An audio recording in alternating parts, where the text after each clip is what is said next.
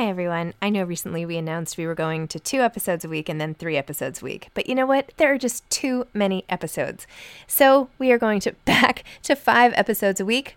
Still a reduction from 7, but there were just too many interviews scheduled, and I didn't want to make all the authors wait for too long. So I hope you can keep up with me. Listen to 1 a week as you're on your way to work or on your way home or putting your kids to bed or whatever it is you're doing. Moms Don't Have Time to Read Books, now 5 times a week. Hiring for your small business? If you're not looking for professionals on LinkedIn, you're looking in the wrong place. That's like looking for your car keys in a fish tank. LinkedIn helps you hire professionals you can't find anywhere else, even those who aren't actively searching for a new job but might be open to the perfect role. In a given month, over 70% of LinkedIn users don't even visit other leading job sites. So start looking in the right place. With LinkedIn, you can hire professionals like a professional. Post your free job on linkedin.com/people today. Many of us have those stubborn pounds that seem impossible to lose, no matter how good we eat or how hard we work out. My solution is PlushCare. PlushCare is a leading telehealth provider with doctors who are there for you day and night to partner with you in your weight loss journey. They can prescribe FDA-approved weight loss medications like Wegovy and Zepbound for those who qualify. Plus, they accept most insurance plans. To get started, visit plushcare.com/weightloss. That's plushcare.com/weightloss. Since 2013, Bombas has donated over 100 million socks, underwear, and T-shirts to those facing homelessness. If we counted those on air, this ad would last over 1,157 days. But if we counted the time it takes to make a donation possible, it would take just a few clicks. Because every time you make a purchase, Bombas donates an item to someone who needs it. Go to bombas.com/ACAST and use code ACAST for 20% off your first purchase. That's bombas.com/ACAST, code ACAST. Hi, this is Zibby Owens, and you're listening to the award-winning podcast, Moms Don't Have Time to Read Books. I'm also the host of Moms Don't Have Time to Lose Weight, and I'm the editor of the anthology, which you should run out and buy, called Moms Don't Have Time to, a quarantine anthology. All proceeds of that book go to COVID-19 vaccine research. And I'm the editor-in-chief of Moms Don't Have Time to Write, a new publication on Medium, and we're accepting submissions, so please send your personal essays there. And if all that isn't enough, you can follow me on Instagram at Zibby Owens, and my website is zibbyowens.com. Okay, now back to this amazing podcast. Emily Giffin is the author of The Lies That Bind. She is a Chicago native and graduated summa cum laude from Wake Forest University and the University of Virginia School of Law. After law school, she moved to Manhattan and practiced litigation at a large firm for several years while she paid back her school loans, wrote a novel in her very limited spare time, and dreamed of becoming a writer. Despite the rejection of her first manuscript, Emily persisted, retiring from the legal profession and moving to London to pursue her dreams full-time, which we talk about in this episode. It was there that she began writing Something Borrowed, 2004, a story of a young woman who, upon turning 30, finally learned to take a risk and follow her heart. 1 year later, her own gamble paid off as she completed the manuscript, landed an agent, and signed a 2-book deal on both sides of the Atlantic. The following summer, Something Borrowed hailed his heartbreakingly honest debut with dead-on dialogue, real-life complexity, and genuine warmth, became a surprise sensation. And Giffin vowed never to practice law again. Dubbed a modern-day Jane Austen by Vanity Fair and a dependably down-to-earth storyteller by the New York Times, she has since written 8 more New York Times bestsellers, including Something Blue in 2005, Baby Proof 2006, Love the One You're With 2008, Heart of the Matter 2010, Where We Belong 2012, The One and Only 2014, First Comes Love 2016, and All We Ever Wanted 2018.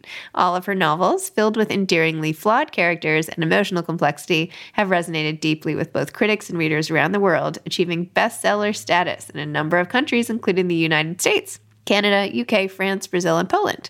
The books have been translated into 31 languages, with over 11 million copies sold worldwide. In addition, 5 of her novels have been optioned for the big screen, are in various stages of development. The first, Something Borrowed, hit theaters in May 2011, starring Kate Hudson, Jennifer Goodwin, and John Krasinski. Emily now resides with her husband and 3 children in Atlanta. Her 10th novel, The Lies That Bind, was released on June 2nd, 2020. Welcome, Emily. Thank you so much for coming on Moms Don't Have Time to Read Books. Thank you so much for having me. It's a real pleasure. Okay, so much to talk about. Can we start by talking about your most recent book, which is so good? I am like obsessed with these characters still. Oh my gosh. Like I feel like I am this girl in this book. And anyway, tell listeners what it's about and then we can talk more about it.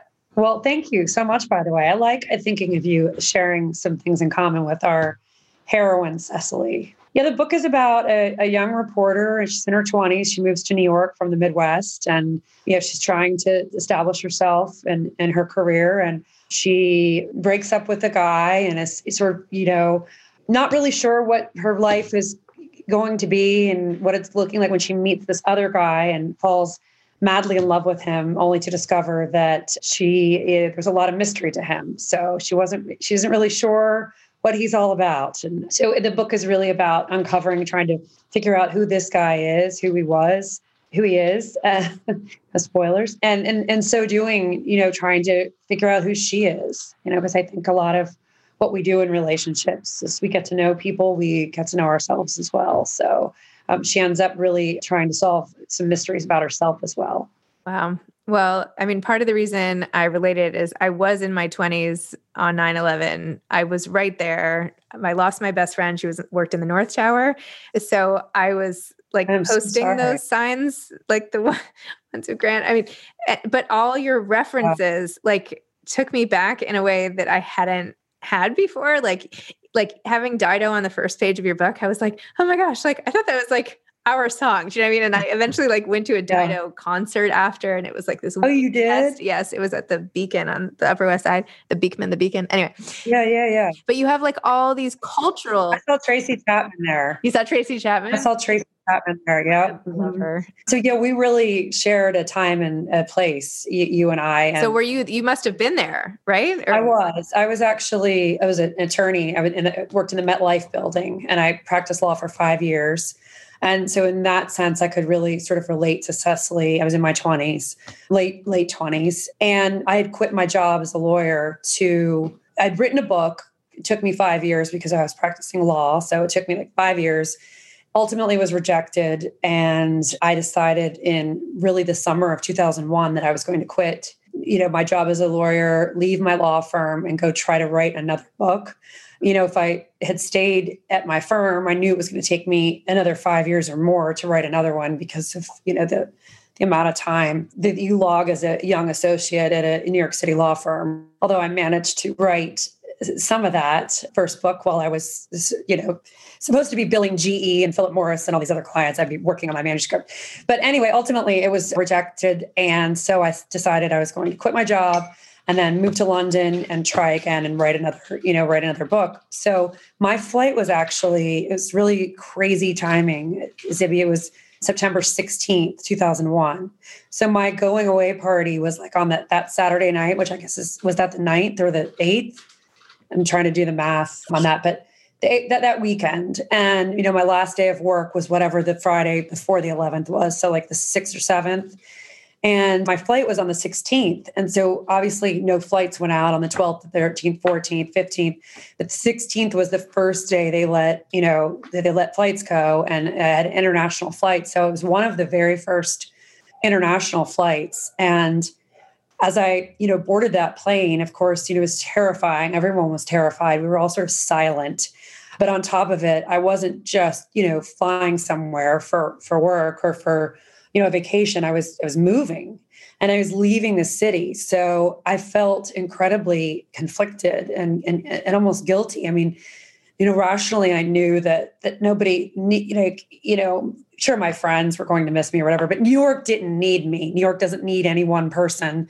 But I still felt this like sense of guilt that I was flying out of there, leaving my country, leaving my city. You could still see smoke at that point, ground zero as you like took off. And so it was a very bizarre time. And when I got to London, I just really threw myself into the writing of the book. I think we all escape, these things in different ways to the extent we can. I knew some people too. I didn't have a best friend like you. I'm so sorry for your loss. I mean, I can't imagine just having known a few people what it would have been like to actually be the person in charge of sort of those placards that people were hanging. And I'm so sorry for you and so many others. But yeah, it was just for me, it was an escape. So I started writing Something Borrowed, which in that fall, so fall of 2001, September of 2001, I started writing that book. And, one of the themes of that first book of Something Borrowed, and also I think The Lies That Bind is that feeling of like being in your late 20s and trying to figure out who you are and what you want. And sometimes we look for that in a relationship. I mean, we can do that in all ages. I was about to say we make that mistake at all ages, because I think in many ways it is a mistake to, try to find your identity in a relationship and have your life path kind of revolve around that. But there are times when that does work. So I shouldn't be overly simplistic about that. But for me, it was, I was about to turn 30. I was leaving a career that I did not like and that I was not fulfilled by, and trying to write this book. So I could relate to Rachel and Something Borrowed in those ways. And I think Cecily, it was the same for her. She was, so I could very much relate to her in her journey and that's sort of why I used, 9/11. And I should say for those who, haven't read the book, it's a small part of the story. And I really could have said it in any time. And in fact, the real appeal of setting it when I said it was because of that sense of before and after. So, really some of the book takes place when they met, when the main characters meet, Cecily meets Grant. It's the summer of 2001, which, I mean, I'm sure you feel the same having lived it, but doesn't that feel like this last summer of innocence, like true innocence? Yes. It's like before and after. I mean, I know in a lot of ways we recovered. Of course, life always goes on. We move on. But to me, it's like that summer of 2001 and everything before. First of all, it dovetailed with what was happening in my life and my 20s. And so for me personally, that's how I see it. But when I think back to the places we went, the bars we went out to, and the whole Sex in the City era. I mean, it was, the Sarah Jessica Parker and the Sex in the City and getting together. I mean, it all felt changed after 9/11. And it was weird too, because the book came out last June in hardcover. It's out in paperback now, of course, but last summer it came out in hardcover on June 2nd. And I didn't know when I was writing the book. I think I turned my final pages in to my editor in February, and I barely heard of, coronavirus or COVID. And although, of course, Black Lives Matter has been something that's like been, building in importance and, something that's been, in our collective consciousness and that we've all been thinking about for years. I mean, it really sort of June of last year is when this was really, George Floyd and everything, just the whole world seemed to be changing all at once with COVID and, worldwide pandemic and, Black Lives Matter and everything else. And so I felt like once again, we were in one of those moments of before and after. Like when you think back to holiday parties in 2019, getting dressed and putting on your heels and your red lipstick and going out without a mask, maybe you would see those signs at the airport that said, if you've been to, Wuhan, China, like, it just felt so removed from anything, we really were thinking about. And now, of course, we're coming out of it, but I think we'll always all be able to look at the summer of 2020 and remember what we were doing. And in the sense that Cecily examined her life internally, like this big external thing happened with 9/11, but the book's really more about her internal journey after that. And I think that is so true for all of us. I mean, how many, Zibby, I have probably 4 or 5 friends who are getting a divorce, which is, very sad that in some ways it's like a fresh start and it's what they should be doing. And it's wonderful news in some ways. But I feel like that happened and things were accelerated, because there was so much, time of self-reflection and internal, inward thinking about, is this the life we're meant to be living? And are we happy? And we're happy with our jobs and our careers? And maybe we don't want to be going into work every day and to an office, or maybe we don't like our career at all. Or maybe we don't like our spouse, or, maybe we want to jettison one of our friends who we thought was a real friend and they're not, being sensitive enough to what was happening with the George Floyd moment. Maybe they were trivializing it, or maybe they didn't post a black square, or we thought that they were blowing things off. I mean, so many different things were happening that it was the world, that stage that things were happening in, but our lives, I think, changed because of it, because of that internal reflection. But did you find that to be true with friends in your life and people in your life, that a lot of people's lives kind of shifted direction last year, or is that just a coincidence? I don't think it's a coincidence. I think like all the data supports that that's happened far and wide. In my immediate circle, not as much, but I found the biggest difference with my own like close girlfriends after 9/11, because like losing someone in our core group made all of us like rethink what we were doing. Right. Like I was at business school at the time and I thought I would have a marketing career. And I mean, I guess I kind of do in a way, because you have to market everything you do anyway.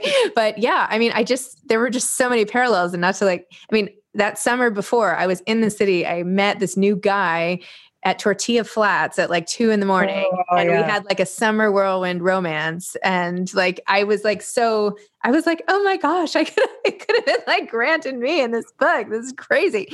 That really is and wild. We like whisked off to Rio and like did all these weird things I've never done in the rest of my life. Not that that's weird, but just like spontaneous, Sure. And then of course life changed the way it did here. And I don't mean to overemphasize this element of your book, because, there's also these like romantic little jaunts they had first, and the dating, but all of that stuff, it was like, eating pancakes with Florent in the middle of the night. Anyway, all this stuff was just like of the moment. I know. And then, we could have been at the same places at the same time. That's crazy. Our paths have probably crossed, because there's so much, although then you left and I came back. And then I also did what you did. So after business school, I was like, actually forget it. That's not what I want to do. And I wrote a book, and then that book didn't sell. And I was like, now what? Anyway, I just had like so many things. Of course, I did not go on to write something wild. I did not go on to have a best-selling, amazing podcast. So we're not best-selling, but podcast. But yeah, things just tend to, to work out in interesting ways. But it really was a moment. And I love that we shared that, and that you shared that with Cecily as you read the book. Were you, not to ask a veiled way of asking your age, but how old were you that summer? I'm very open about my age. I'm 44. I'll be 45 in 2 months. Oh my gosh. I'm going to have to start saying I'm 45. I'm 44 now, so I'm going to just hang my hat on that. Okay. So we're 5. So you're born in 77? 76. 76. Okay. The bicentennial year. Yes. I have a little pillow still. Yeah. Oh, very cool. I was, I'm 5 years older than you. So I was in the parade, the bicentennial parade. Oh my gosh. Marching with my little red, white, and blue drum and my bunny costume. For some reason I had that. But so, I was turning, so you were 25 about that summer. I was about to turn 30. So you're about to turn 45. I'm about to turn 50 next year. And I'm here to say, don't worry about anything until you're 48. That's the real moment. You still have like a window. And it's like you fall off the cliff after that. So. I just read like this morning, there's a new book coming out in January called Midlife Bites, like a play on reality bites by Jen Mann, who wrote, people I want to punch in the throat. Anyway, it's all about like what to expect in like the most sort of irreverent way. And I was like, oh, okay. Thank you. I am now warned of everything. Some has already started, some has not, but thank you for that. I feel like there's not a lot of, there needs to be more solidarity as we all. I know. I take great comfort in I think we all, depending on our age, have certain celebrities that we kind of look to and be like, it's all going to be okay. Because Jennifer Aniston turned 50. Right. And she's happy, and she looks great. Yep. So there's always still hope. But Paulina Porizkova, she's like in her bathing suit all the time. Look at her. I know. Not that I looked like her before, but somehow when I get that age, I'm going to turn into her. Oh my gosh, I wish. Yeah. Anyway, the part of your story though, that really struck me is you're like, okay, well then my book didn't sell. So I decided to write another one. Like, I was not as brave and I actually ended up ghostwriting a book after that, because I was like, okay, well, that's fine. Then I'll write, but I don't have to like put my heart on the line again. How did you like steel yourself? And how do you even where did you find that determination, I guess? Yeah, I don't know. You characterized it as brave. And I really think that's, I don't think that's a fair characterization, because it was really more about how much how much did I hate what I was doing versus how much did you hate what you were doing? Sometimes like misery can be really, motivating. It's almost like the people who, if you leave a relationship where the guy's like cheating on you left and right and he's terrible and he makes you miserable and he degrades you, and like, yeah, that's like great that you liberate yourself from that. And it's great if you liberate yourself from a job where you're really miserable. Like that still, requires some level of gumption. But I think the real kind of bravery is when you leave those just good enough situations, when you're getting a really nice paycheck and you don't hate what you're doing, like, but you also don't feel super fulfilled, or you're with a guy who's like perfectly nice and great on paper, but you don't, feel necessarily in love, but you feel like you're at the right age and you get married anyway. I think the people who walk away from those careers and those relationships are really the brave ones compared to, what I was doing at the time. But, I will own that it did take a certain amount of determination. So, and, and a certain amount of, I guess like having some faith in myself. And, I'm grateful looking back that I had that like, crushing disappointment really of working for something for 5 years and getting an agent, which they always say is the hard part. Well, they say like, oh, if you get an agent, like you're in really good shape to get published. Well, I got an agent and it wasn't published, but I'm grateful now for that because I feel that I appreciated it so much more when it did happen with Something Borrowed. And also, as a parent, you have 3 children. They're teenagers now. My twin sons were born in New Year's Eve 2003. So just 6 months before Something Borrowed came out. And then my daughter's, a few years younger than that. But you have that built-in story of, the disappointments that have come along the way. And the older you get, the greater the disappointments in some way. I mean, I guess it's all relative. I remember my son, George, had an own goal in soccer. And he was so happy because he thought he had like scored a goal for his team. And it's sinking realization that it was an own goal. And oh my gosh. And, he's like, I've never felt worse in my whole life and I'll never get over it. And I'm like, yes, you will get over it. Like, but it was a good reminder to me as a mother that things are so relative. Hiring for your small business? If you're not looking for professionals on LinkedIn, you're looking in the wrong place. That's like looking for your car keys in a fish tank. LinkedIn helps you hire professionals you can't find anywhere else, even those who aren't actively searching for a new job but might be open to the perfect role. In a given month, over 70% of LinkedIn users don't even visit other leading job sites. So start looking in the right place. With LinkedIn, you can hire professionals like a professional. Post your free job on linkedin.com/people today. Many of us have those stubborn pounds that seem impossible to lose, no matter how good we eat or how hard we work out. My solution is PlushCare. PlushCare is a leading telehealth provider with doctors who are there for you day and night to partner with you in your weight loss journey. They can prescribe FDA-approved weight loss medications like Wegovy and Zepbound for those who qualify. Plus, they accept most insurance plans. To get started, visit plushcare.com/weightloss. That's plushcare.com/weightloss. This episode is sponsored by BetterHelp. Sometimes we all have stuff we need to get off our chests. Even if we don't think it's interfering with our daily life, there are some things you just haven't processed, be it grief or trauma, eating disorders, anything. It might be time to work on those things, and I have a solution for you. Therapy. Online therapy by BetterHelp. It's designed to be convenient, flexible, and suited to your schedule. I took the brief questionnaire online where there were, 20 questions. It didn't take long at all, maybe 3 minutes. And then I got matched with a therapist who could help me work on whatever. I picked trauma because even though it happened in 2001, I am somehow still not over the loss of my friend on 9/11. And it is what it is. BetterHelp is going to help. And I am so excited, especially because with my special code, instead of $80 a month, it is 10% off, $72 a month, which is so much less than traditional therapy. And you'll get a perfect therapist for you. There are 35,000 therapists to choose from, so you'll find the right one. Get it off your chest with BetterHelp. Visit betterhelp.com/momsdon'thavetime today to get 10% off your first month. That's BetterHelp, HELP.com/momsdon'thavetime. Totally. I also have twins, by the way. I'm just going to copy your life here. I have twins. They were born in 2007. And then I waited 6 years, she waited 6 years to show up. Then I had a daughter and then another son after that, 17 months later. That's awesome. I love that. Yeah. So I'm well aware of like the value of all of my failures. 2007 was what month were your twins? June. They just turned 14. Okay, right. My daughter Harriet just turned 14 in May. Oh, okay. So we were pregnant at the same time. We should get them together. I have a really cute son. I know. Okay, right. So he's okay. And Harriet's, well, I shouldn't say anything about. I've made an effort not to say anything about their personal lives. I know. Now that they're teenagers, but I think everybody thinks their son and daughters are cute. So I'll just leave that. No. I think we should introduce him. Is he on Instagram? Yes. Yeah. Okay. We'll have to do this privately because I never tag him or anything. So the book that I wrote right after 9/11 was very similar sort of to this, although not as interesting a plot, but it was about like a couple that sort of gets together with 9/11 sort of at the centerpiece of it. And I did get an agent like you, and we sent it out. Although in retrospect, if I could like go back to myself then, well, first of all, I don't think the book was good enough.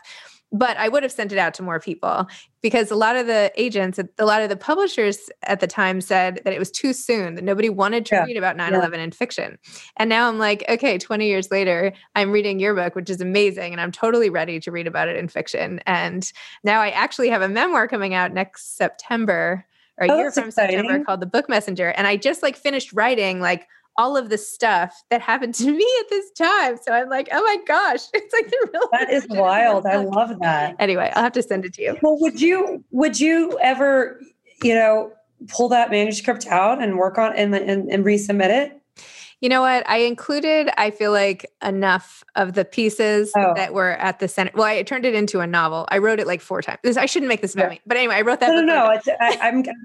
I wrote that book like 4 times. I wrote it first as a memoir, and then I wrote 2 separate drafts of it as a novel. And I've tried that actually. I ended up like getting married. I got divorced. I started a new relationship who I then remarried this guy. So then I wrote another memoir that I turned into a novel called 40 Love, about finding love again at 40. Both of those didn't work. Wait, did you remarry the same guy? No, I remarried a new guy. Oh, okay. I have Harriet has a friend whose mother got a divorce and then married the same guy. So I married a new guy. I remarried in general. Anyway, point is I keep trying to like turn memoir into novels to like disguise things, but it's not working. I am just like writing fiction. I'm just much better writing real life. Well, for now, you never know though. For now. You could take some of those parts of that didn't deal with 9/11 and rework it into a novel. I think that would be. Anyway, all to say, I took bits and pieces of both of those abandoned projects and threw them into my memoir. So for the parts that were true. So we'll see. Here's another similarity and something that I don't think I've ever talked about this in an interview ever, and whatever, this is 15 years, but I got a divorce too after a year of marriage. No way. Fun fact. So we have that in common too. Oh my gosh. Crazy. What else? Are you a Leo? No, Pisces. Okay. All right, fine. Summer camp? We could go there. We could work on that. Yeah. Well, we can take it offline. Maybe we could write a novel together about summer camp, and I'd be the counselor since I'm 5 years older. And, perfect. I'll be the camper crying and wanting to go home. Yeah. Same. Eating too many cookies. Perpetually homesick. Oh my gosh. I was just saying, because my kids are not going to sleepaway camp this summer, and they're all going to be at like day camps and counselors and stuff, that I got like so sad my first summer at sleepaway camp because I was 8 years old and I went away for 8 weeks, and that was like not good for my personality in any way. And I learned how to make butter and sugar sandwiches. So I would take the like white springy Wonder Bread and like put all this butter on and then slather on the sugar, and I could like still feel the like crystals of sugar. Anyway, that's how I got through sleepaway camp. That sounds so incredibly comforting. It was. Yeah, it was great. So who wrote that book? I can't think of her name. Quiet, about introverts. Susan Cain, maybe? Susan. Yeah. I think that sounds right.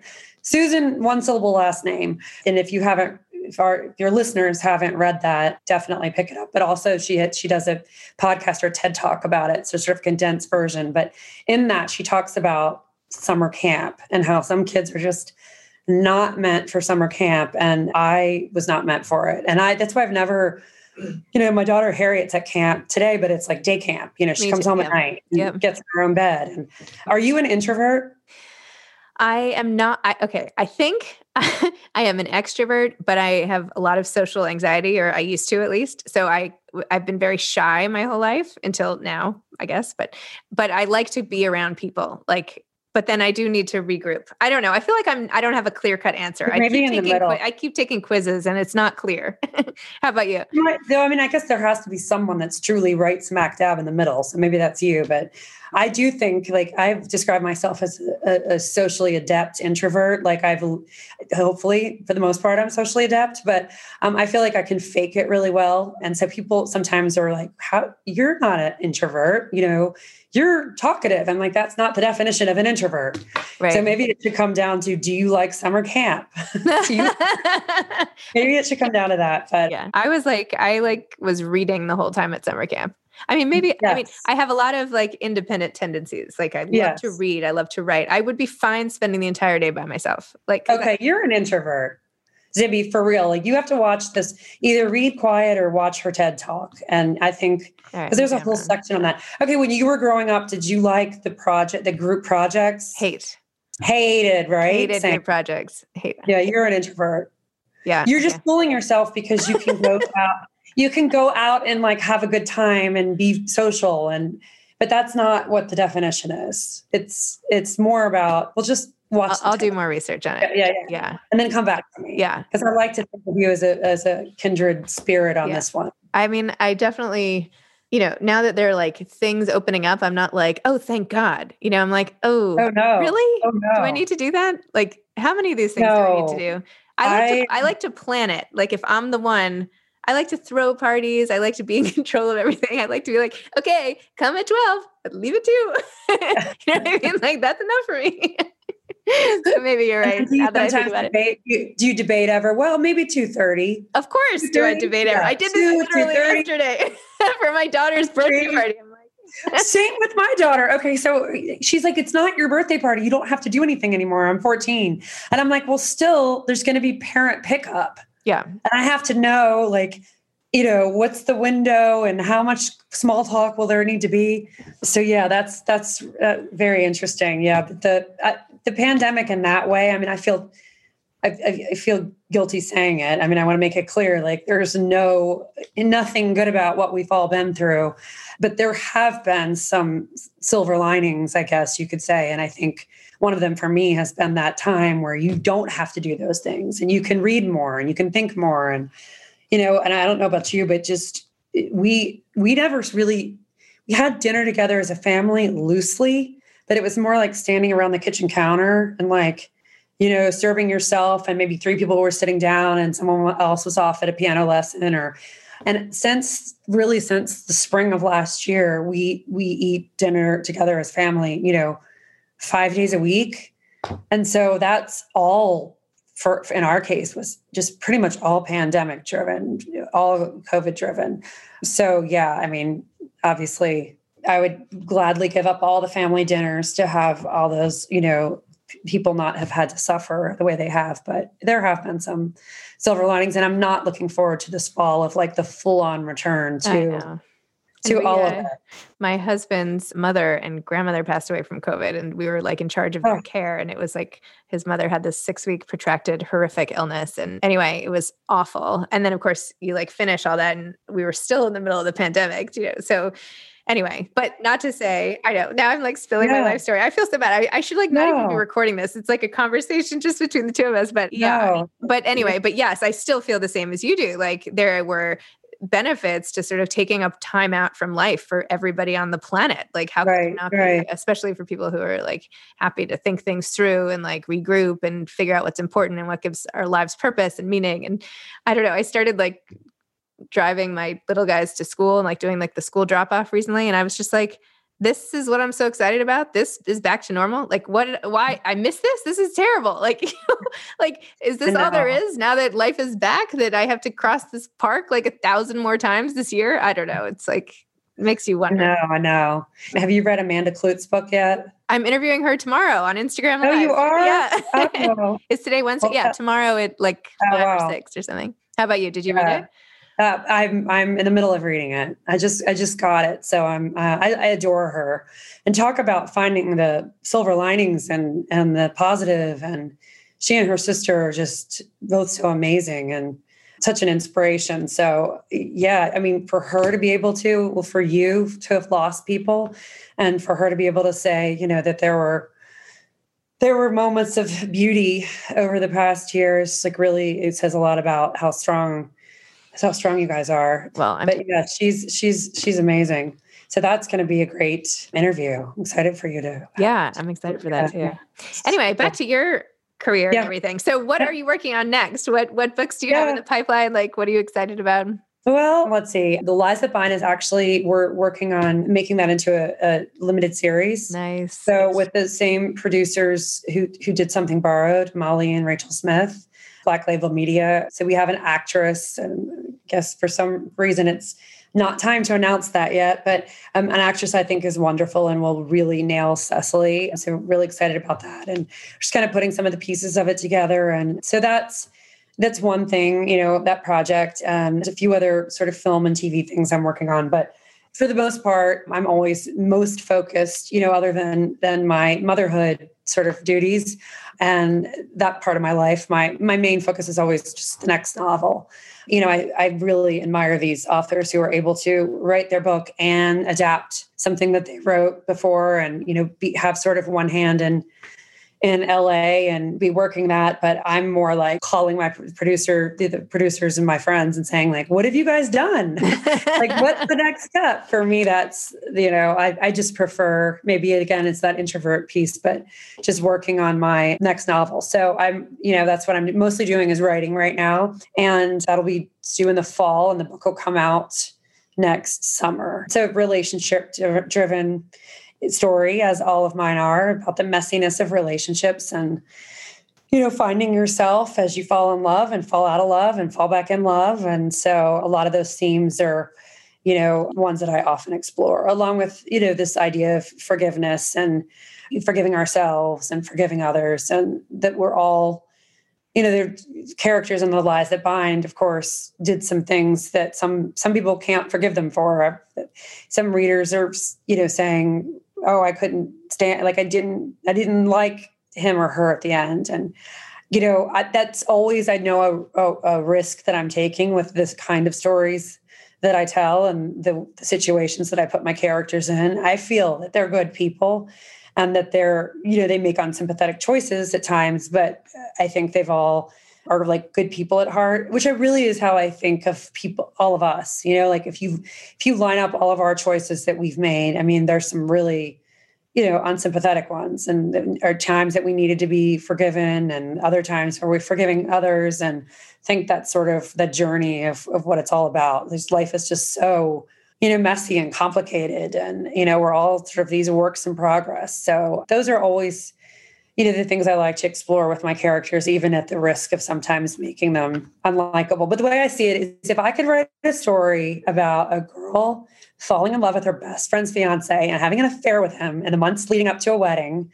and having the groom-to-be have an affair with his, fiance's best friend, and I can make people like them more than they liked the bride-to-be, then, I'm always hopeful that there's help for all of us and any one of my characters. So that's always in the back of my mind. I mean, people forgave Rachel, so it always surprises me, though, what people are more judgmental about, readers and people in real life. My sister and my mother and my friends and I are harsher critics about. And the two books that I wrote where I feel like they were the very harshest about my heroines were Baby Proof, where the first line of that book is, I never wanted to be a mother.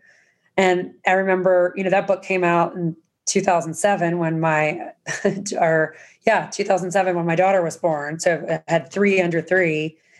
And, it begs the question, why was I writing about a woman who didn't want to be a mother, right?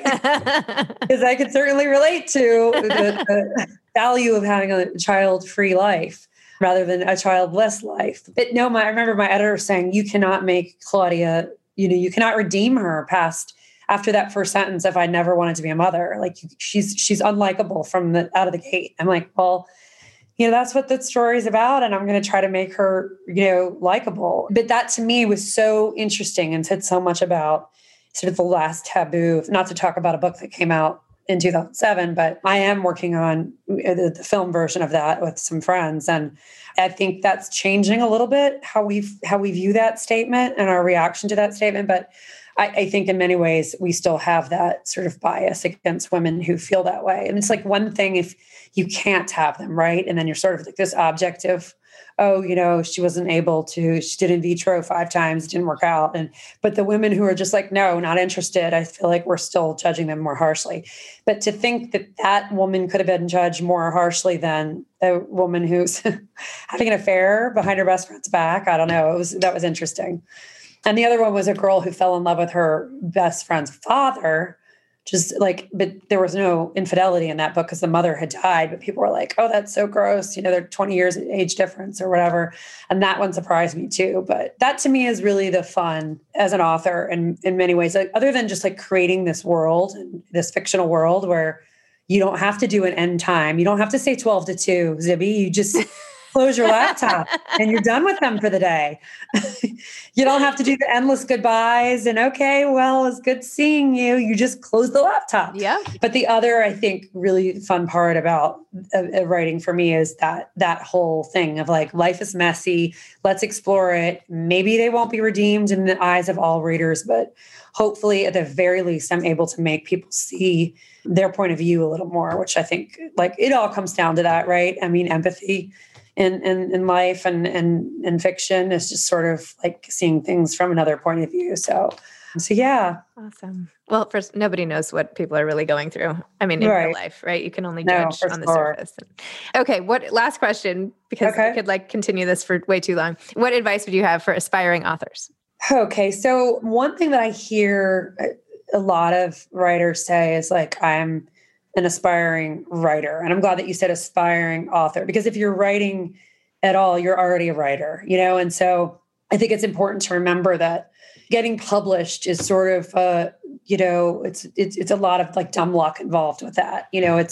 We've all read books that we think are terrible or that we didn't like. And for every one of those books, there's this like sparkling, near perfect manuscript that just never saw the light of day because, maybe the editor who read it had already bought something like that a month before, and she didn't want 2 books about a cheating fiance or, and the person gave up or they got married and had a kid and they didn't, return to it or something.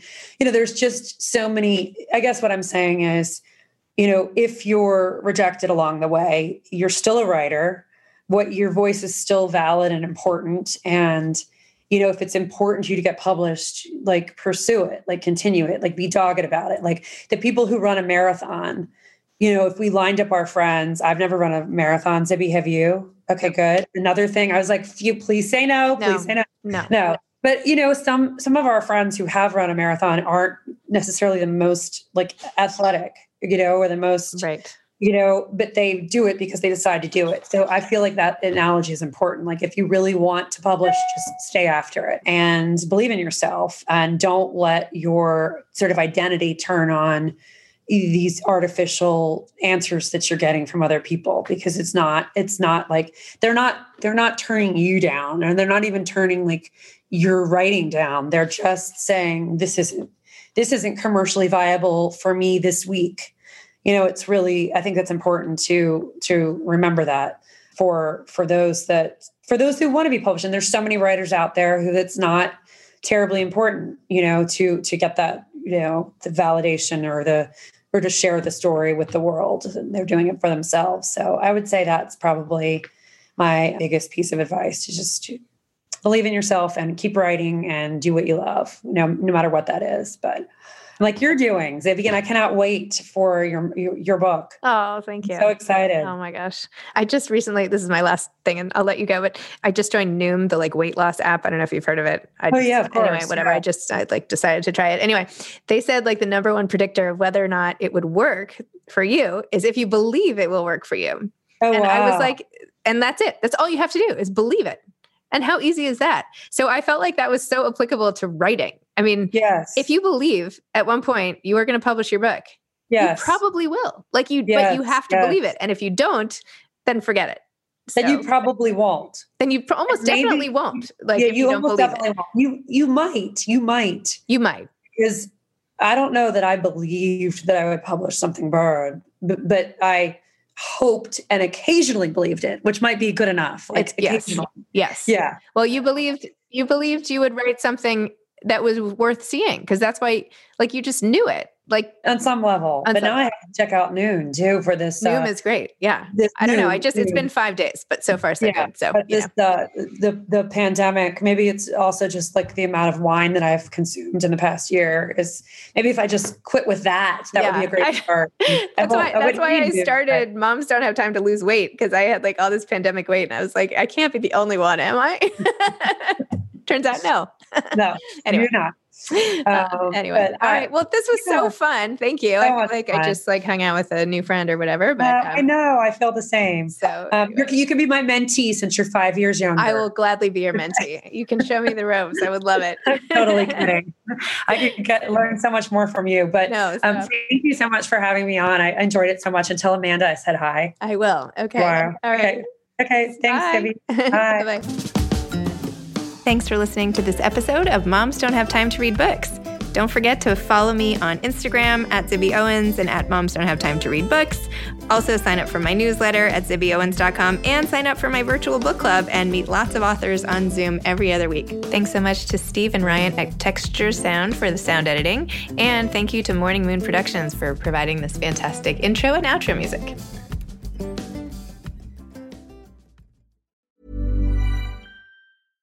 Imagine the softest sheets you've ever felt. Now imagine them getting even softer over time. That's what you'll feel with Boll & Branch's organic cotton sheets. In a recent customer survey, 96% replied that Boll & Branch sheets get softer with every wash. Start getting your best night's sleep in these sheets that get softer and softer for years to come. Try their sheets with a 30-night guarantee. Plus, get 15% off your first order at bollandbranch.com. Code BUTTERY. Exclusions apply. See site for details. Planning for your next trip? Elevate your travel style with Quince. Quince has all the jet-setting essentials you'll want for your next getaway, like European linen, premium luggage options, buttery soft Italian leather bags, and so much more. And is all priced at 50 to 80% less than similar brands. Plus, Quince only works with factories that use safe and ethical manufacturing practices. Pack your bags with high-quality essentials you'll be wearing for vacations to come with Quince. Go to quince.com/pack for free shipping and 365-day returns.